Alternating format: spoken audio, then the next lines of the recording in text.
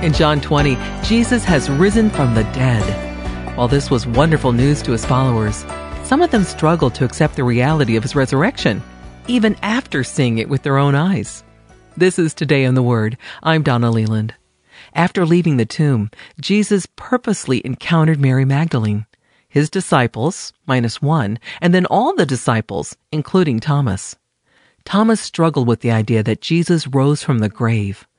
Although he witnessed firsthand the raising of Lazarus from the grave, he quickly forgot that death was no match for Jesus.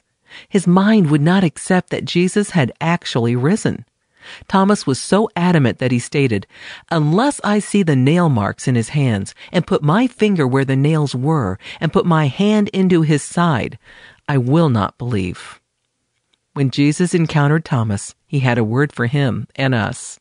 Today in the Word, we hear Jesus in John 20:29. "Because you have seen me, you have believed. Blessed are those who have not seen, yet have believed." And if you believe in Jesus Christ today, whom you have not seen, then you are a part of those blessed ones he was speaking about. Believing the truth about Jesus is imperative. He has power over death.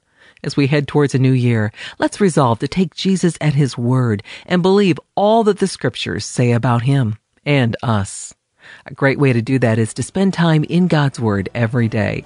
And we're here for you at Today in the Word. You can download our handy app, go online as well and read it, download a PDF, and share it with a friend.